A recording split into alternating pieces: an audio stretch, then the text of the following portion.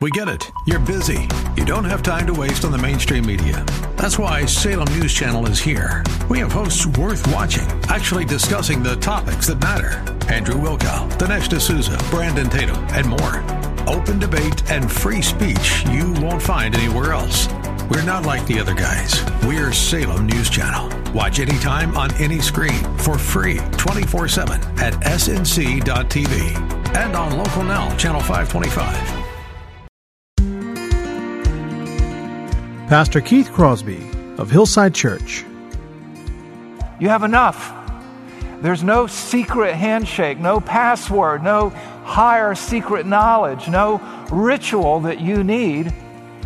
And you've been anointed by the Holy One. You are saved because you are indwelt by the Holy Spirit, because you have trusted God. You've believed the gospel, and that's what you need to know. You all have sufficient powers of discernment and possess sufficient revelation. I can see the promised land, though there's pain within the plan. There is victory in the end. Your love is my battle cry, the anthem for all my life. Every giant will fall, the mountains will move, every chain of the past you've broken into. All the fear of the lies, we're singing the truth, that nothing is impossible with you.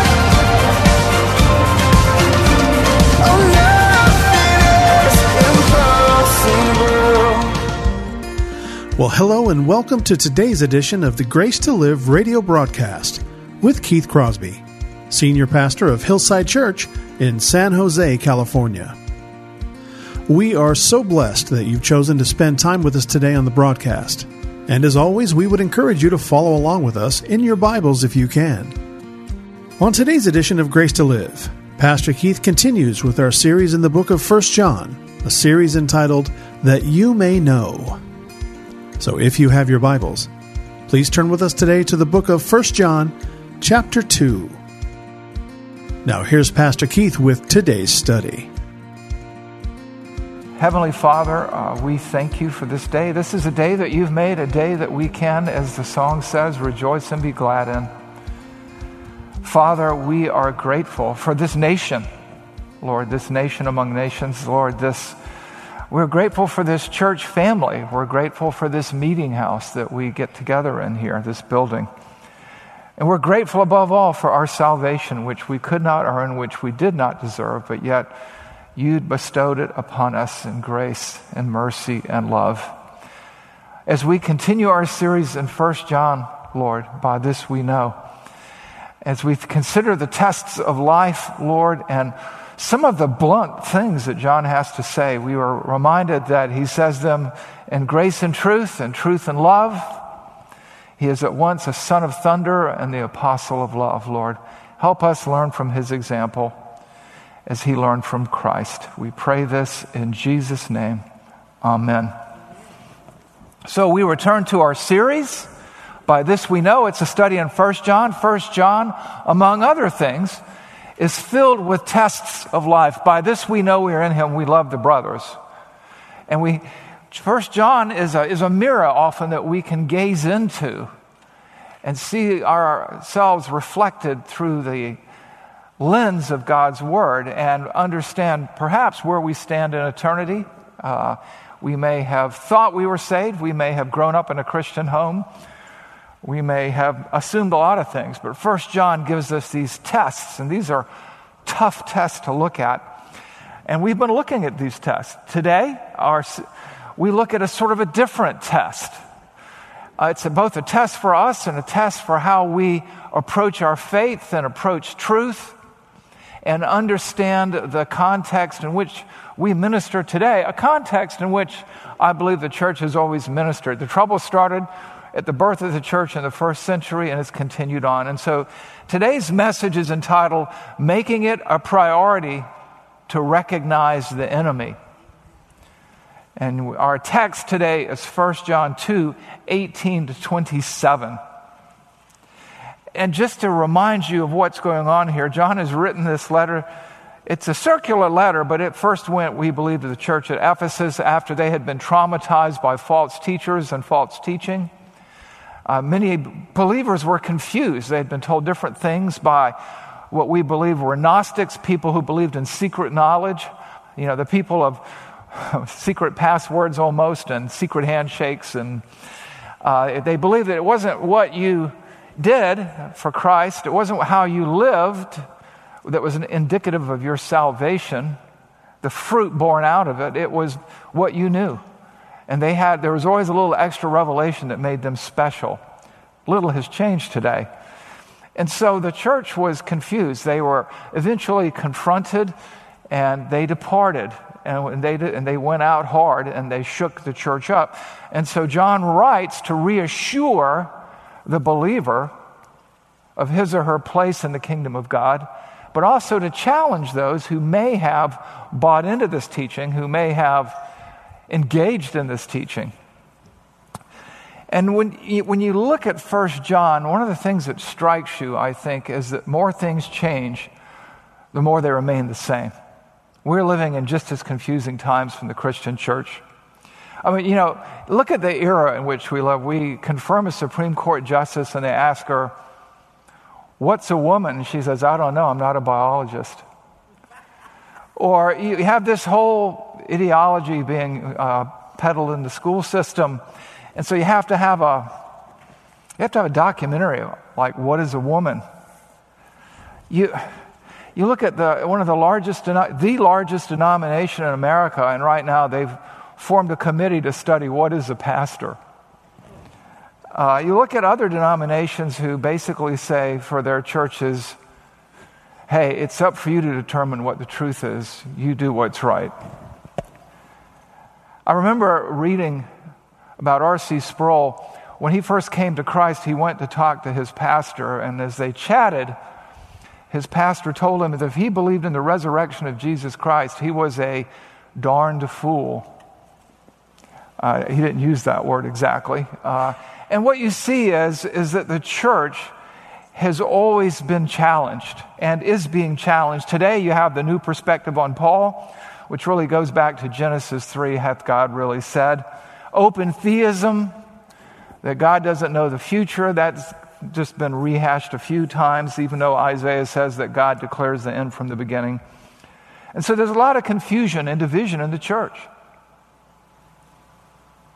But it shouldn't surprise us. This is the way it's always been. There have always been false teachers. There's always been people willing to compromise things that could not or should not be compromised. To go along to get along kind of thing. And so today's passage helps us to understand what's at work here. You're going to hear the word Antichrist in today's passage. Well, there's two kinds of Antichrist. I would say Antichrist, capital A, the Antichrist, who's yet to show. And then there are Antichrists, little a, small case a, which are those who find themselves through hook or by crook opposing God's program by chipping away at the foundation, by compromising things they should not compromise. And then there are other little Antichrist, little a, who are just out and out false teachers. We see that around us in the world today. And so I give you 1 John 2:18 through 27. Children, here's that term of endearment, that term of affection. It is the last hour, and as you have heard, as you have already heard, in other words, that Antichrist is coming. So now, many Antichrists have come. Therefore, we know that it is the last hour. Again, here's this crisis in the local church. Paul is reminding them that the Antichrist, John is reminding them that the Antichrist is coming. Perhaps he's referring to the man of lawlessness in 1st and 2nd Thessalonians. And this church is in upheaval because of these little antichrists who come in and taught all kinds of strange things. And so John writes to reassure and to clarify. And in verse 19, he offers an initial word of clarification. They went out from us, but they were not of us. For if they had been of us, they would have continued with us. Instead, they chose to divide.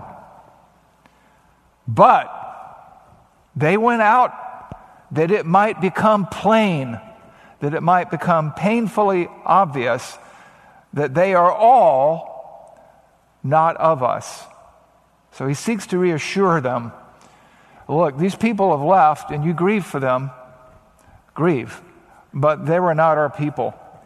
They were not of us at all. And the fact that they've gone out the way they've gone is confirmation that they are not of the church. They are not of Christ. Hence the word Antichrist, little a, you might say. And then he goes on in verse 20. But you have been anointed by the Holy One, and you have all knowledge. Now, but you have been anointed by the Holy One, and you all have knowledge.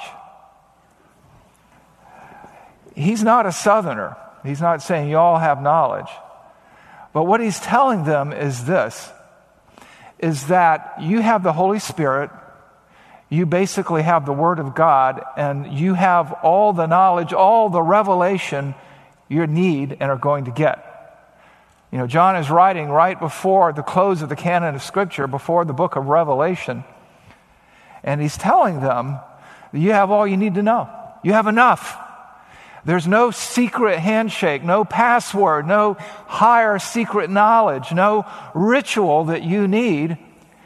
And you've been anointed by the Holy One. You are saved because you are indwelt by the Holy Spirit, because you have trusted God.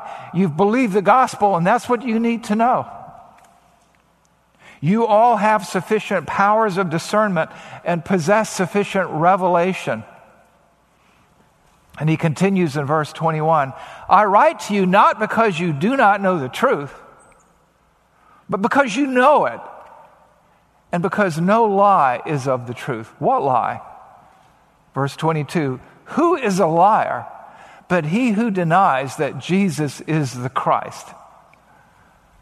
This is the Antichrist. Now here, grammatically and contextually, this is the profile of the Antichrist, that he denies that Jesus is the Christ. This is the Antichrist, he who denies the Father and the Son. No one who denies the Son has the Father.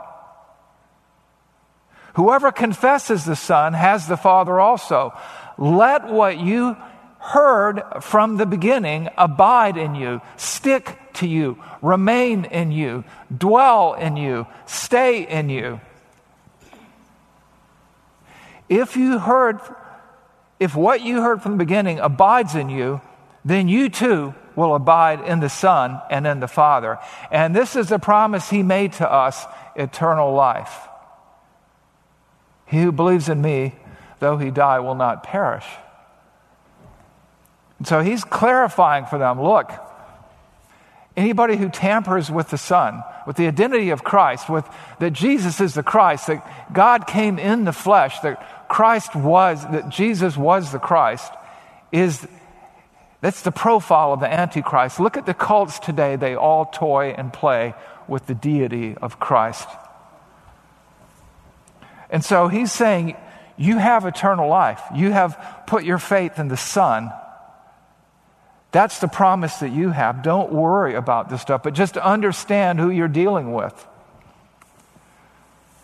And in verse 26, he explains, I write these things to you about those who are trying to deceive you.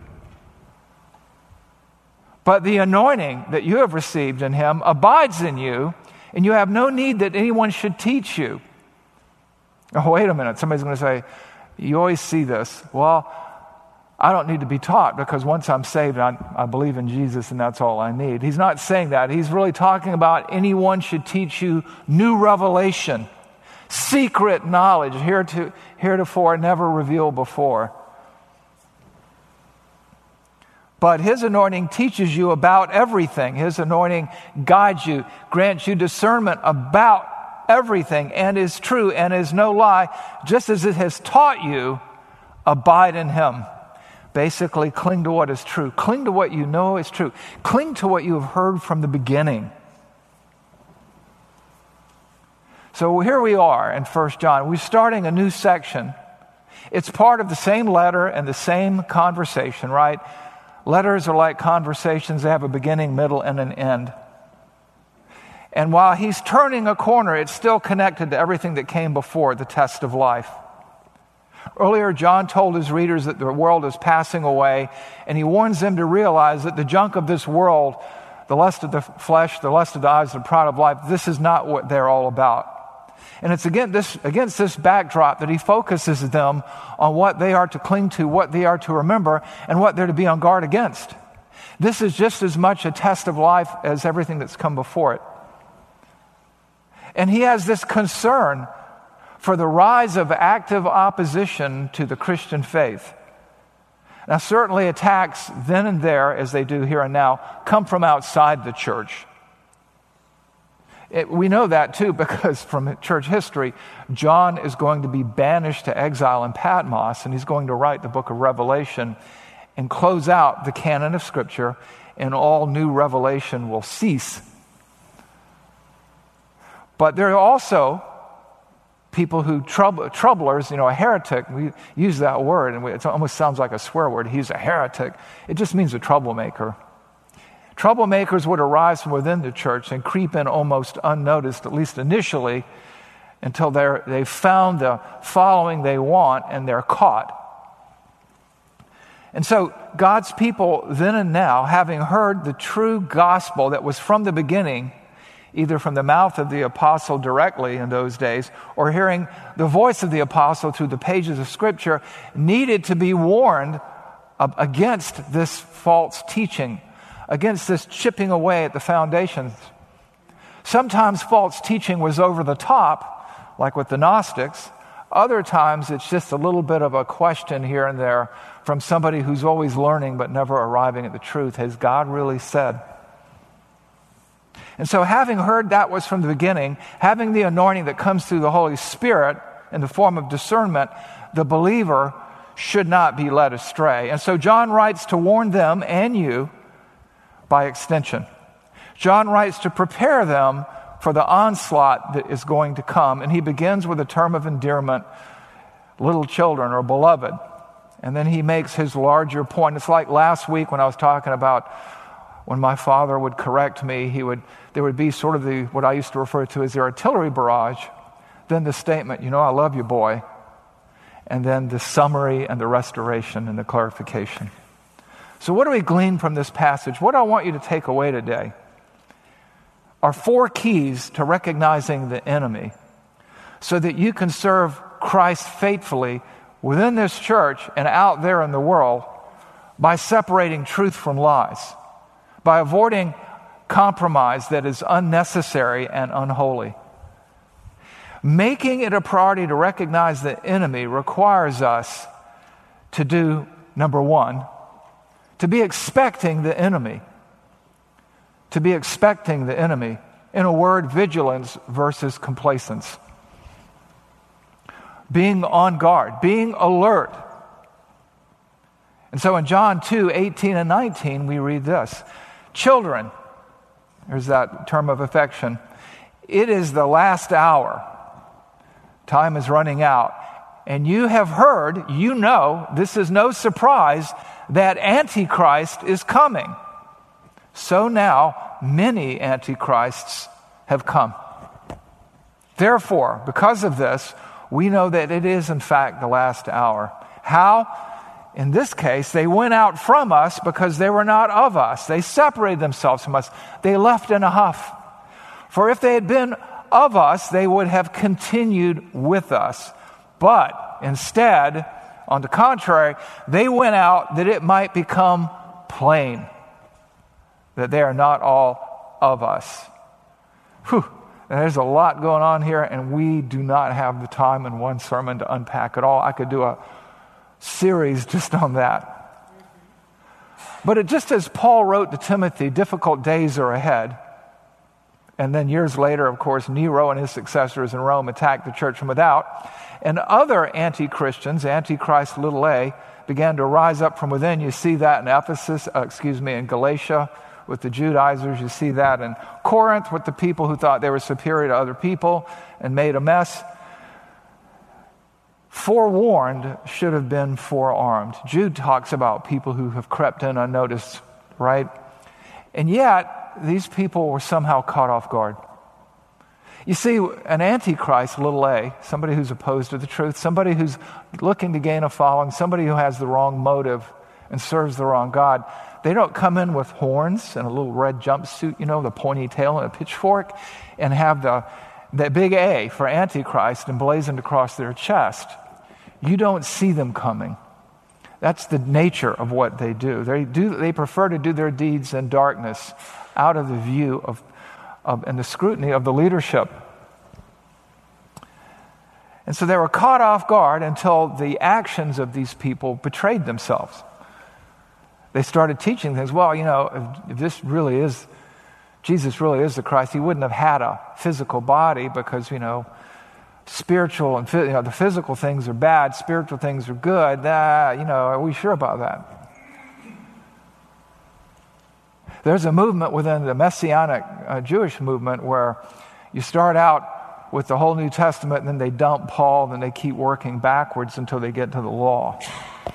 Not all churches are created equal. But we see here, but they went out that it might become plain that they are all, those who doubt Christ are all not of us. Sometimes God's people are patient to a fault. Sometimes they look, you're okay, I'm okay, let's look the other way so that we can get along. But doctrinal precision isn't sinful. Legalism is sinful. That's adding to the scriptures. Doctrinal precision is not sinful. It's an act of worship.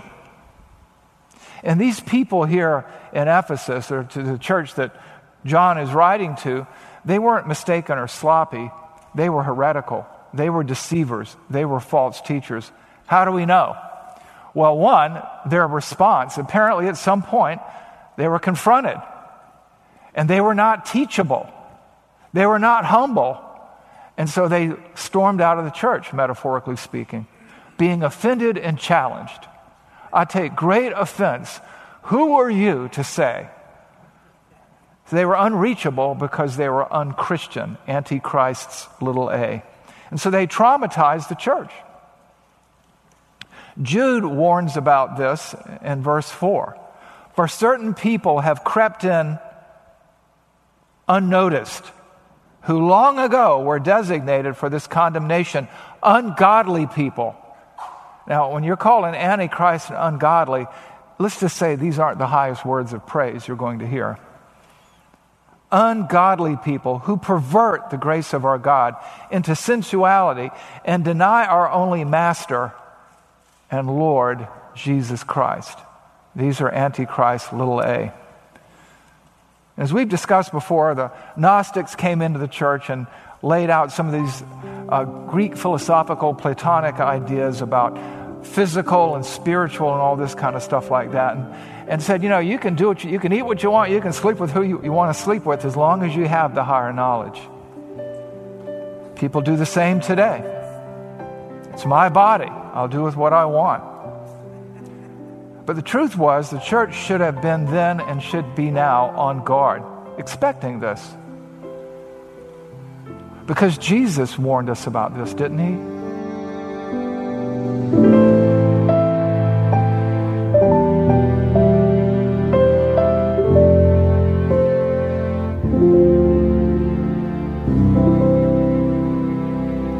Pastor Keith Crosby on today's edition of Grace to Live. We are so blessed that you've chosen to spend time with us today studying God's Word. And if you'd like more information on Pastor Keith or Hillside Church, here's how you can connect with us. Our mailing address is 545 Hillsdale Avenue in San Jose, California, 95136. The church office telephone line is area code 408-269-4782. And you can connect with us on our website, which is gracetoliveradio.org. There you can check out archived messages of past sermons and also listen to Pastor Keith's weekly blog. And please remember that the Grace to Live radio program is a listener-supported ministry outreach of Hillside Church if you'd like to partner with us financially. Again, all of these things are available to you on our website, gracetoliveradio.org. Also, I'd like to remind you that Pastor Keith and the staff here at Hillside always look forward to hearing from you. So if you'd like to drop us a note, you can email us here at keith@hillside.org. Well, we hope that you'll join us again next time for Grace to Live. But until then, I'm your host, Kevin Reeves, and on behalf of Pastor Keith and everyone here at Hillside Church, it is our prayer that the Lord will richly bless you. And thanks for listening. That nothing is impossible. Every giant will fall.